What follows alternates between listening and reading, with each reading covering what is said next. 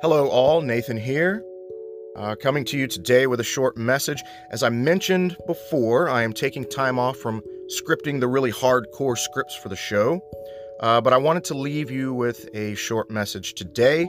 Today is Sunday, November 8th of the longest year ever, 2020. And we the people, so it seems, have elected a new president of the United States. It was a long, drawn-out road, but it looks as though Joe Biden is our president-elect, meaning that Kamala Harris will be the first female vice president in U.S. history. And with every noticeable change, every notable change, we are given a chance to pause and reflect upon our world, on ourselves.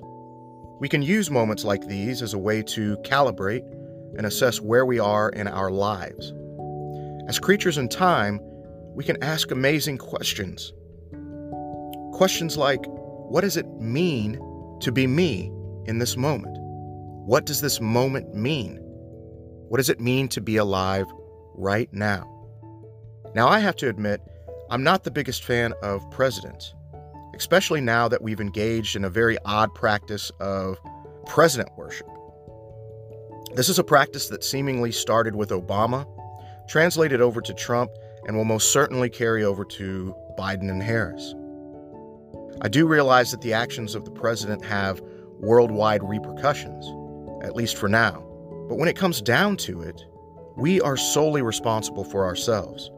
So why, in this difficult life, why give another human that much control over our inner world?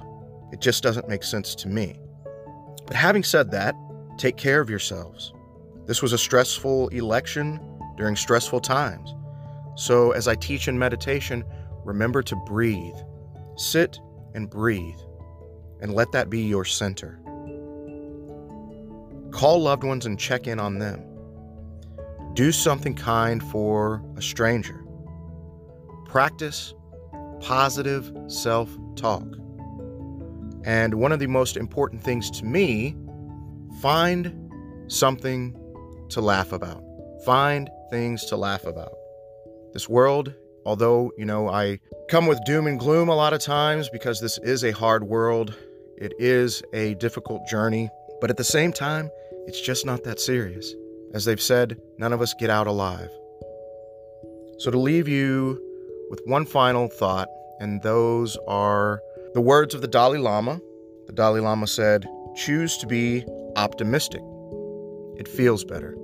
Thank y'all for listening to me today. If you'd like, you can go over to Ethospheria Meditations on Anchor and listen to, I have 2 meditations up now.